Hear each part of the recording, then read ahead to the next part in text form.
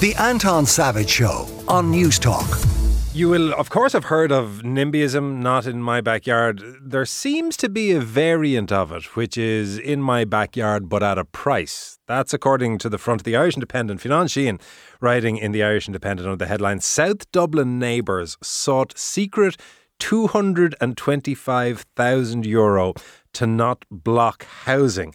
He writes that neighbours in a salubrious Southside Dublin suburb demanded 225 grand each to not object to planning permission for a housing development. Fionnan Sheahn is with us this morning. Good morning, Fionnan. Good morning, Anton. Can you walk us through what you found out?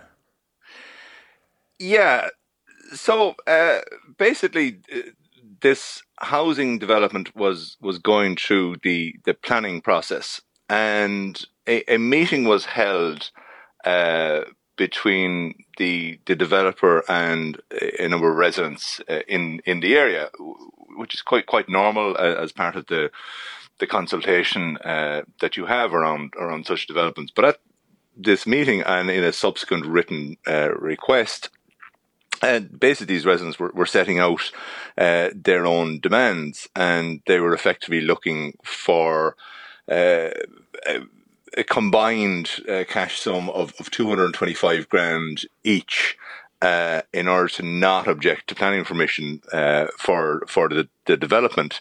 They were basically saying that the impact was such that they would require this payment. So it was basically broken down that they were looking for 125 grand cash up front.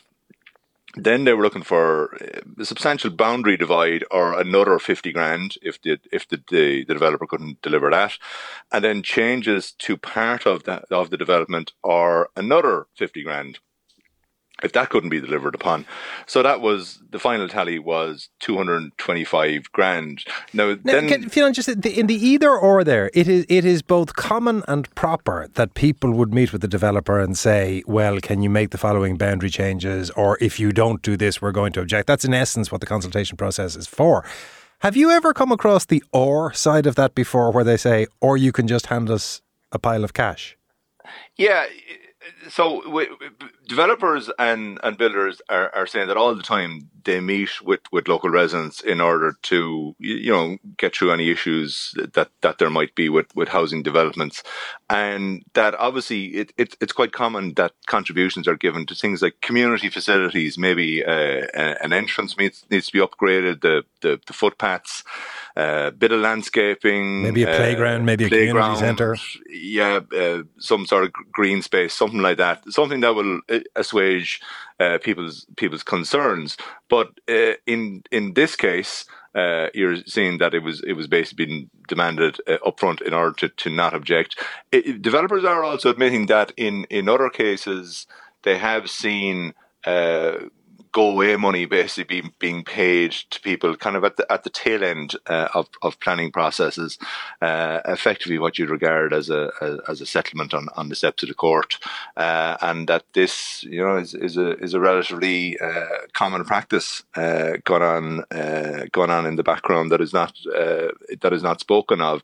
This case seems to be slightly different in that it was coming, such was the stage of the process at which it was coming, and the sums involved. This group of neighbours were then also offering to bring a lesser offer to other people living in the area that was around the walls and landscaping and boundaries and so on. But there was going to be no cash payment for those people. So other people living in that area were going to get a lesser reward. The surprising thing here is that it was all set out in writing, and the developers didn't pay up, and they've actually referred it on to the Garda National Economic Crime Bureau, and that's effectively the Garda, the fraud squad, and they're reviewing the complaint that has been made for it, but there is no investigation to it. I mean, I've seen the letter that was sent, and it does go into intricate detail around the sum of money. It's 125 grand after tax. So tax position to be clarified so that a gross figure can be included.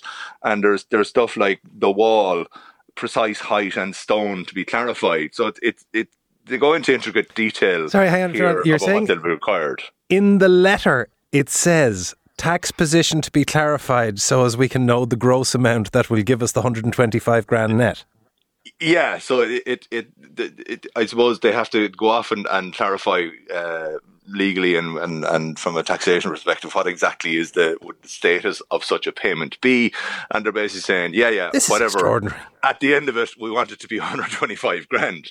So that's what's also set out now. Because this is in a letter, the parties to this proposition are detailed within some of the correspondence. Some of whom you approached on behalf, or some of whom reporters for the Irish Independent reported on behalf of the paper. What was the response? Yeah, so like the homeowners we're looking at here, these are people in very reputable positions. We've got, include a senior executive in a very prestigious firm, director of an international company, member of a state board, even. And the area they live in, €1 million houses are very common. So yeah, I did approach them, got one of them, the leading person who wrote the letter, got them on the phone. The initial response was, I've no involvement in that issue. When I then put it to him, well, you wrote a letter. It then went to no comment. Got another resident, approached them at their home, and the answer was, "Who are you? Sorry, I don't talk to people. Thank you." So it was all very polite, but it was the door was then was then shut. So there was no appetite to discuss what was the nature of the proposition, what was the logic behind it. Fionnan Sheahn from the Irish Independent, thank you very much. And that story is in detail on both the front of the Irish and inside on page 4 if you want to read more. The Anton Savage Show, Saturday morning at 9 on News Talk.